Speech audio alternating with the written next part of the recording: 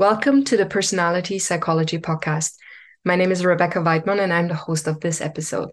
I'm very pleased to have Marie Hennecke from the University of Siegen and Jana Nikitin from the University of Vienna with me today to talk about goals and motivations.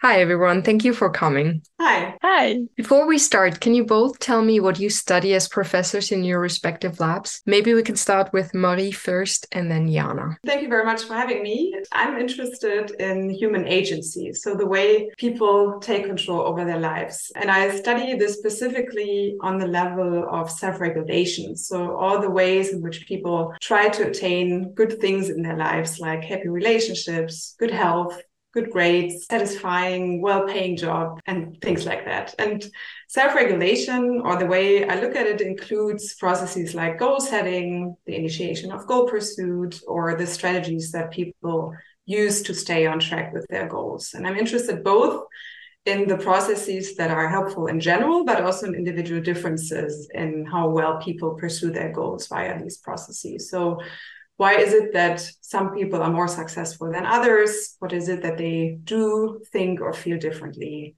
than the less successful people? That sounds super interesting. Thank you so much. Jana, what do you study? Thank you also for having me. I am actually a psychology-assisted development or developmental psychologist focusing on aging. And my particular focus is on social motivation, social goals, and how do they change across adulthood. So whether social goals differ between young and older adults, and whether they have different benefits or different adaptations in younger and older adulthood. And recently I studied also social and aging stereotypes in connection to social motivation. So how we see our aging or aging in general, and whether this influences how we age in the social domain. So how our social motivation changes. Oh, thank you so much. These are also interesting topics. So both of you study motivation and goals. Can you, and this is maybe a broader question, but can you explain to me why goals and motivations are important and how do they generally shape our lives? Yeah, I think your second question already basically gives away the answer to your first question. I think they are important because they shape our lives. Think of all the decisions you have to make throughout your lives. Maybe you worked hard to get a high school degree because you had the goal to attend university, and maybe you decided to study psychology because you wanted to work as a researcher. So that was your goal, or become a psychotherapist. So these goals, and these are just examples from maybe the work or educational domain, but these goals generally shape where you invest effort and how you spend your time, whom you spend your time with, what you learn, and then in turn, things like your income and your well-being, for example. This is not true, of course, for goals like from the work or educational domain. Like a lot of people, for example, pursue goals in the health domain. And there it's also pretty obvious that the more effort you invest into maintaining your health, for example, the longer your life may be, for example. But also just on an everyday basis, this will have an impact on the time you spend with, for example, exercising or chopping veggies or whatever. So I think on the long run, one could say that what you aspire in your life, the goals that you consider important and valuable to yourselves, are really also important for your own development or developmental regulation. But even like on a very short-term perspective, we know from research that having goals, like difficult, specific goals, also helps your performance in the very moment while you're engaging in an activity. We also know that goals are important for our well-being, not just because goal attainment is a good thing that is positive for our well-being, but also the goal pursuit itself, like feeling invested into something is good for our well-being. And there are also differences in what kinds of goals are more or less conducive to well-being. So generally, I think goals are important because they shape both what we attain in life, but also what we do and how we feel about that. Maybe just to add, goals give us direction in our lives. So the meaning of our lives is also very strongly connected to goals. Sense of control, having control over our lives. This is always connected to what we pursue and what we want and do not want in our lives. And at the end of the life, you're looking back on what you achieved or not achieved. And this is also connected to your goals in your life. So that the development, the self-regulation is strongly influenced by your goals. Now you come from different disciplines. Marie, you're more a personality psychologist, and Jana, you're more a developmental psychologist. How would you say goals and motivations fit into personality psychology? Where do you see the link? So goals are part of personality, but they are more flexible than, for example, personality traits like neuroticism, extroversion, and so on. So actually, goals come partly from your personalities. They are also stable, but they are also flexible. And this is also something that's nice about goals, because you can actually change your personality by setting and pursuing goals. For example, if you have the goal to be open to new experiences or to be open for new social relationships, then you can move toward these goals and also develop your personality to this direction. I very much agree with what Jana has said. I think there are also different ways of answering that question. And maybe one very simple way is that goals are also characteristic of who we are and what we do and how we evaluate situations. So in that way, they're very basically aspects of our personality. Because they give our behavior direction, they also provide consistency across situations. So this is also, of course, a feature of personality. And as Jana has said, they're also relatively stable. There is research by Olivia Atherton, for example, who has concluded that goals, life goals at least, the very broad general goals, have actually trait-like stabilities. They're a bit lower in stability. So I think that also really is support for what Jana has said, that they are still flexible. And of course, they don't have perfect stabilities, but they are still something that provides consistency over longer periods of time even. Yeah, so I think that's one way to look at it. And then also maybe in terms of the level of abstraction that we're talking about, like Nancy Cantor has a perspective on this that I really like, according to which traits are basically on the level of being. So what a person is like. And then we have a very much more specific level of doing, like what are we doing in a given situation or moment. And goals may link these two levels because they regulate our behavior in specific moments, but they're also impacted by our personalities. So there are these two directions, actually. Our personalities shape our goals. And then also, as Jana mentioned, our goals shape our personalities, for example, on a long run in the way of like changing our personality traits if we desire that. But also very immediately, if we talk more about personality states, for example, they can be a means to expressing our goals or pursuing our goals, actually. And you've already mentioned that goals and motivation are flexible. That means they change. Is there a general trend to how goals and motivations change across the lifespan? There are also two parts in this question. The one is more about the contents of goals and how they are changed. And the second is about goal orientation, I would entitle it. So about the goal, maybe orientation first. We know that in young adulthood, young people are more growth oriented. That means that they need to develop resources, and they have also more resources to set and pursue goals. So it's kind of a bidirectionality. So we set more growth-oriented goals in young adulthood. So, for example, to establish a career, to find a partner, to establish social relationships. And then these also help us to accumulate our resources in young adulthood. And the older we are, the more we have already resources and goals also that we achieved, and the more we are oriented towards maintenance of what we achieved. So we have more maintenance goals. So for example, to keep the social relationships that we have established or to keep our career. And then the older people are, the more they are confronted with losses, and the more they also adapt their goals to act against losses. So they are more oriented towards loss-oriented goals. So, for example, not to be less healthy as previous year or something like that. This is about the orientation, but there is also content of the goals that is changing across adulthood. As already Erickson said, there are some developmental paths in adulthood, and our goals are actually pretty connected to these development paths. So in young adulthood, we have more goals that are career related, that are related to establishing of partnerships, social relationships, starting a family, and so on. And the older we are, the contents of our goals are more about health, but also generativity, for example.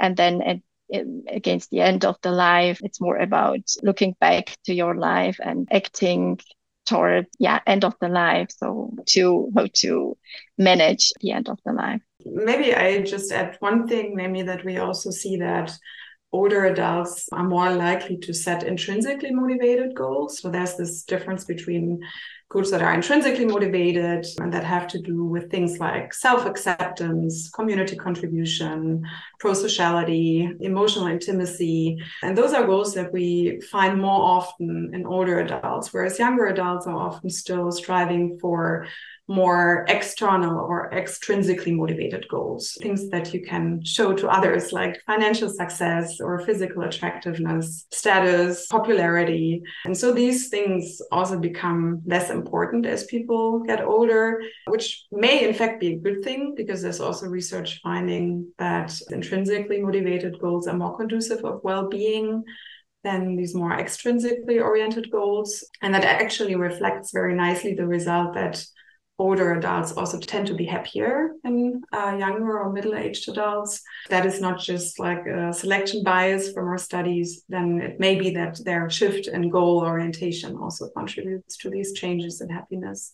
Maybe also these like changes in happiness can explain why older adults are usually very satisfied with their status quo. And so that may also be a reason why they're not necessarily striving for growth and gains, but are pretty much focused on maintaining their status and their situation. And older adults are also better in selecting goals. Younger adults do often pursue multiple goals, because they have to, but also because they are a bit worse in selecting goals, and older adults are better in select important goals. So as Mary already said, intrinsically motivated goals.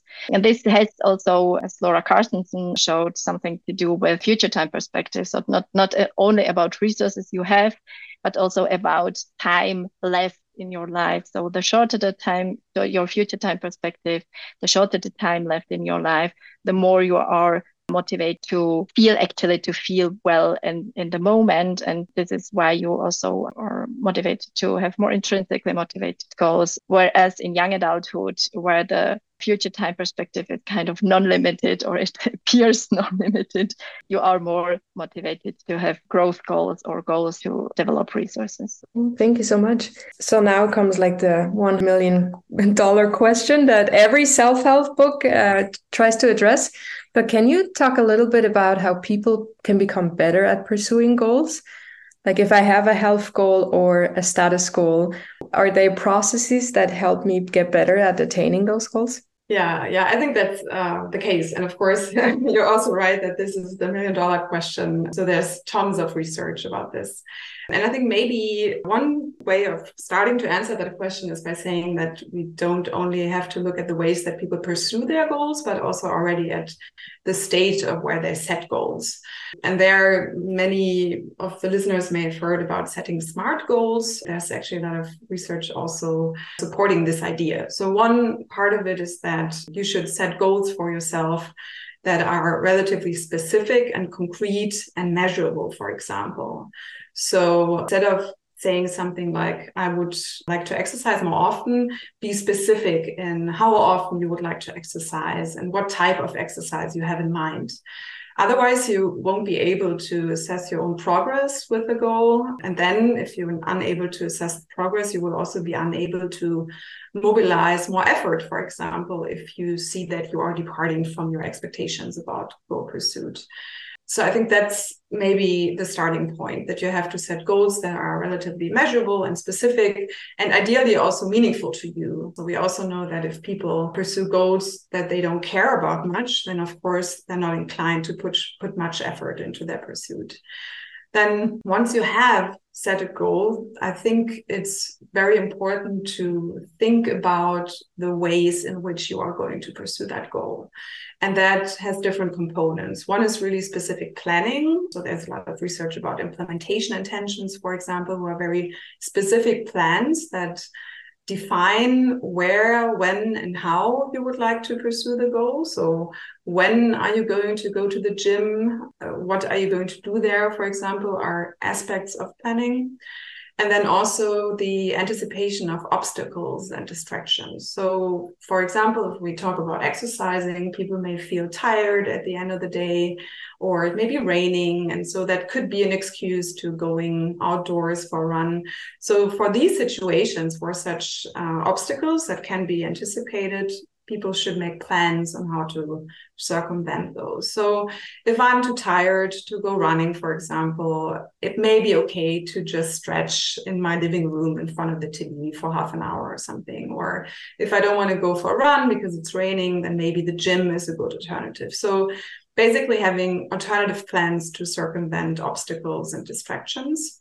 And then there's also many, many more strategies like rewarding oneself for goal progress, seeking social support, like exercising with others who also hold you accountable for your exercising plans, monitoring your progress, and many, many other things. In our own research, we've also found that usually it's also really helpful to have multiple strategies, to not just like have one regulatory strategy where you think this may work for you, but actually an entire repertoire of things you may do if you encounter difficulties during goal pursuit or self-control conflict. So that's what I'm interested in most. And we there see that people who have a larger repertoire of strategies like planning, monitoring progress, rewarding oneself, seeking social support, etc., are in general more successful in their self-control.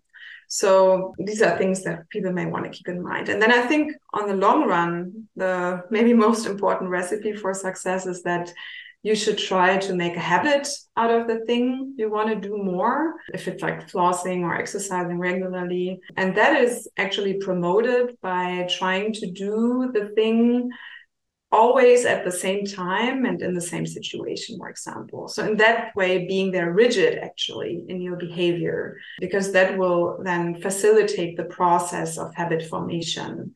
You can also piggyback, for example, on a habit you already have. So, for example, flossing is something that could be done or learned relatively easily because you may already have the habit of brushing your teeth twice a day. And so if you then tie flossing to brushing your teeth, it may be really easy to habitualize in that form. Maybe to add to habits, there is a research by Klaus Rotermund, which is very new, where he showed that how to develop the habits. And actually, the message is you have to do it once, because if you do it once, it enhances the probability that you do the same behavior next time. Of course, the longer the time period between the last behavior and the next behavior, the less probability that you will repeat a behavior. But actually, doing a behavior always increases the probability that you do exactly the same behavior next time. So just do it. It's also something how to at least start a habit.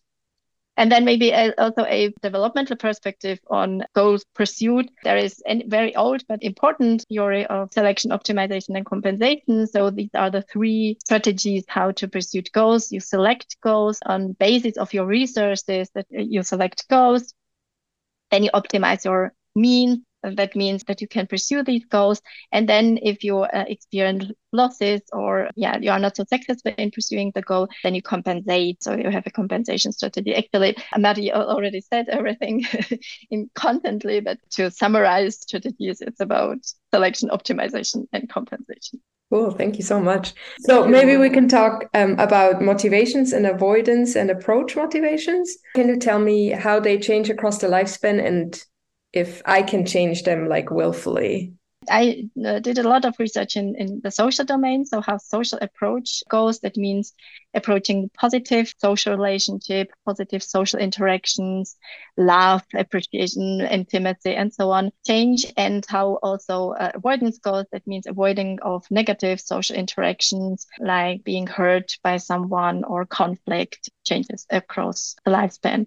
And what we found is that social approach motivation actually decreases across adulthood. So people, because they are less resources, are less approach motivated and are more avoidance motivated.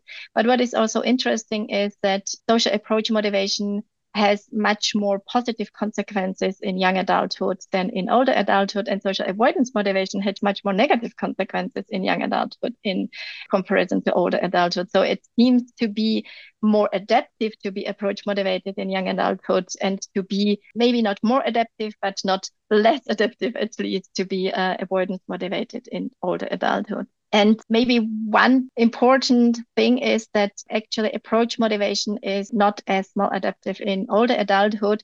There are still different approach motivations. So there might be also something negative approach about the sources of approach motivation in older adulthood. So what we found is that actually older adults who have negative age stereotypes, so who think that aging is something about decline in cognitive decline, physical decline, that aging is actually something negative, they are less approach motivated, but then the approach motivation is also not really beneficial. So it seems that at least in some cases, older adults are less approach motivated because actually they fear negative consequences if they approach other people, because they think as an older adult, they are not as welcome maybe as young adults are, and therefore they do not even try. Maybe I can say something about, I think, the second part of your question, whether if you wanted to become more approach-oriented, whether that would be possible. And while I'm not aware of any research looking at that directly, or at least like in terms of measuring social approach orientation, how that changes intentionally, there is research showing that people can become more extroverted if they want to. And extroversion is closely tied to being approach-oriented, especially in the social domain. There's research showing both that over longer periods of time, if people have goals to become more extroverted, and they actually pursue those goals by acting in an extroverted manner, they also report trait changes in the desired direction, turn out to be more extroverted than before. And there's also research showing by McCabe and Fleeson that if you pursue the goal of being extroverted in the moment, that also helps you to act more extroverted, to show more extrovert behavior, higher state level of extroversion. And that in turn could then, on the long run, if you continue to pursue that goal, of course, lead to more stable changes in your traits. So I think maybe that's at least part of the answer to becoming more approach-oriented. Yeah. And maybe something more about approach and avoidance motivation, the social domains. What we found in our research is that loneliness is actually more connected to social approach motivation than social avoidance motivation. I mean, negatively connected to social approach motivation than positively to social avoidance motivation. So actually, it helps more if you try to be approach motivated. That means if you try to have positive social relationships, then avoiding of, for example, being hurt or avoiding conflict does not add so much to not being lonely. What adds is if you try to be connected to other people. So to try to focus on the positive, not necessarily to avoid the negative.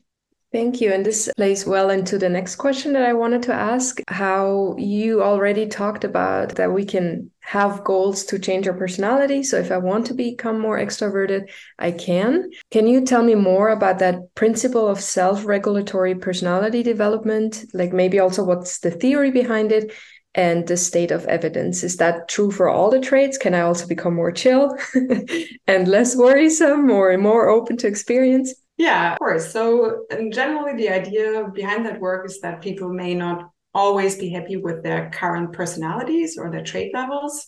So maybe you feel that you're not chill enough, or another person may feel that they are not conscientious enough to fulfill their work tasks properly, or maybe their boss has already expressed some concerns. So in that way, people may feel unhappy, for example, about their conscientiousness. And then if we talk about emotional stability, for example, there may also be more intrinsic reasons, right? Whereas conscientiousness may be conducive of pursuing goals, for example. Emotional stability may be as well, but it also just doesn't feel great to be neurotic, right? To be emotionally unstable. People may think that they worry too much, that they feel too anxious and too irritated, and then maybe they want to change that.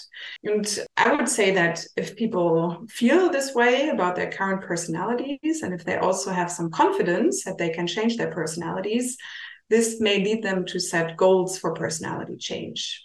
There's a lot of great work by Hudson and Fraley, mostly showing that such personality change goals predict actual personality change over time. And change goals actually predict personality change or growth in particular across all 5 traits. So you can increase your emotional stability if you want, and also your level of extroversion. Those are the strongest effects, but also the other 3 different big 5 traits.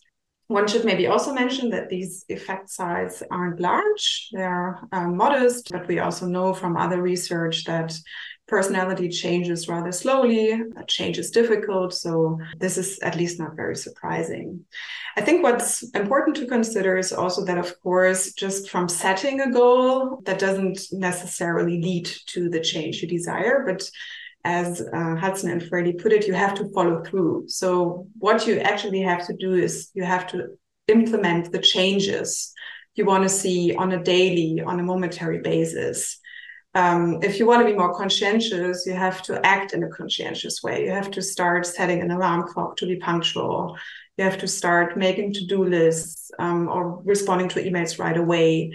And this way, like, first changing your state expressions of personality, your actual behavior in daily life, you may then, on the long run, probably through the formation of habits, also become more conscientious on the trait level.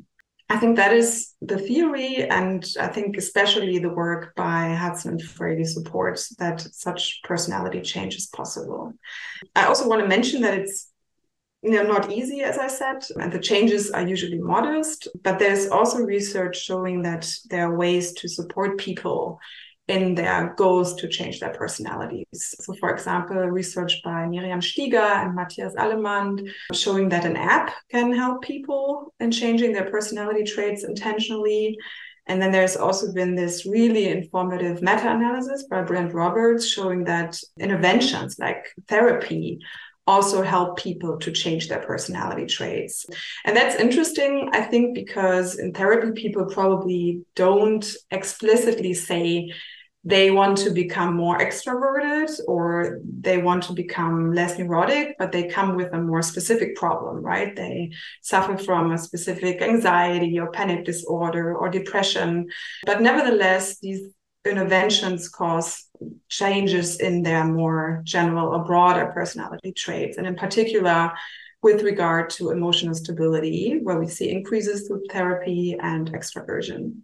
And people actually, across the lifespan, they develop towards more mature personality. So they develop towards more emotional stability, at least in the mean level, toward more conscientiousness and more extroversion too. So extroversion on the dominance, actually the dominance sub-component of extroversion. So that there is some development, some kind of natural development toward these personality traits that we want to have. Yeah, I think that's a bit where this entire idea of looking at self-regulated personality development started, that we see across the lifespan that people change in ways that most people would consider desirable, becoming more conscientious, for example, becoming more emotionally stable. And there are, of course, other causes for these developments, like the roles we take, for example, or life events may play a role in this. But an alternative idea was that maybe really desire these changes. They consider these changes beneficial for other goals, for example, and that's why they do something to change in desired ways. Thank you so much. Now that we're among women, I was wondering what would be your best advice for female early career scholars? And then also maybe you could talk a little bit about what roadblocks you have experienced that you hope early career researchers will not experience in the future. Yeah, where to start? Maybe with the roadblocks. As a mom of 3 children, I experienced it really difficult to this geographical flexibility to move from one university to another and to have at the same time a relationship and children. Although I think it's really something that is also desirable to enlarge your network and to learn more about research. If you change your universities, but at the same time, it's for your personal life, it's sometimes really hard. So this is something that I would probably wish not to, to have to go through. Yeah, so maybe I want to add, I'm not a mother, but I also felt that I was quite lucky and faced relatively few roadblocks, I think, because I had great mentors. And I think so maybe that is the advice that I would give. If you can, be very selective in terms of the people you work with. And I've maybe had two different groups of mentors. One was either the very successful and supportive women that were also great role models for me, I think, and were able to show me that as a woman, you can be very successful in academia. And then the other group were very successful, supportive men who also never, like, not in the slightest doubted my belonging in academia. So I think that's maybe the advice I would give, is to be quite selective, not only in terms of the mentors, but later also maybe the people you surround yourself with, the peers you work with, and to stay away from difficult people who do not support you. And I think that's usually possible, at least in like later stages of being an early career researcher. Maybe you may not be very lucky when selecting your PhD advisor or something, but if there you notice that it's really, really difficult to get along with a person, or that person doubts your belonging in academia, then it's probably not a perfect fit and you may want to consider moving somewhere else, because I think mentors are so important. The people you work with are so important. I also think that aside from the more senior people we work with, it's really, really helpful to surround yourself with a network or a support group of peers your age or your academic age that are in very similar situations like you. So you have someone to share your feelings with, you can ask questions about academia and talk about the hidden things that we may not always understand right away as early career researchers. So I felt that this was really important for me, also to increase my feeling of belonging in academia, because I had other people around me who were peers and maybe even friends then, and were good reasons to stay in academia as well. And then maybe one thing, and that's not really advice, it's more of a wish. I do think that women sometimes may lack the self-esteem of their male counterparts in academia, and I really wish this was different. So if there was any advice to give about this, is then do not let your imposter syndrome stop you from anything, because you're also in good company. Like, there's quite a lot of people in academia who feel like imposters, and you're even in very good company. Like, I've heard from people who are really distinguished and established in academia that they sometimes still feel like an imposter, and that someone is going to notice that they don't belong or whatever. And I think this is really important, because it makes you feel like, okay, feeling like an imposter really doesn't mean you're an imposter. And then maybe actually feeling like an imposter is a bit more likable than being that dislikable person who always thinks he or she is the smartest person in the room. So normalize feeling like an imposter. Don't feel bad about it, but also don't let it keep you from pursuing what you want to pursue in academia. Yeah, I couldn't agree more. And I would just add that part of it is also to have a scientific topic that you are interested in and that you believe in and that you pursue because you are interested in and because you think that is something worth pursuing, and not because you think this is something that's strategically smart to pursue, but to have the self-esteem actually to do your research and to stay for your research. Cool, thank you so much. I mean, we're at the end of the interview. I'm so happy I was able to ask you some of my questions. Thank you so much, Rebecca, for the interview. I think this was fun. Yes, that was very fun. Thank you very much.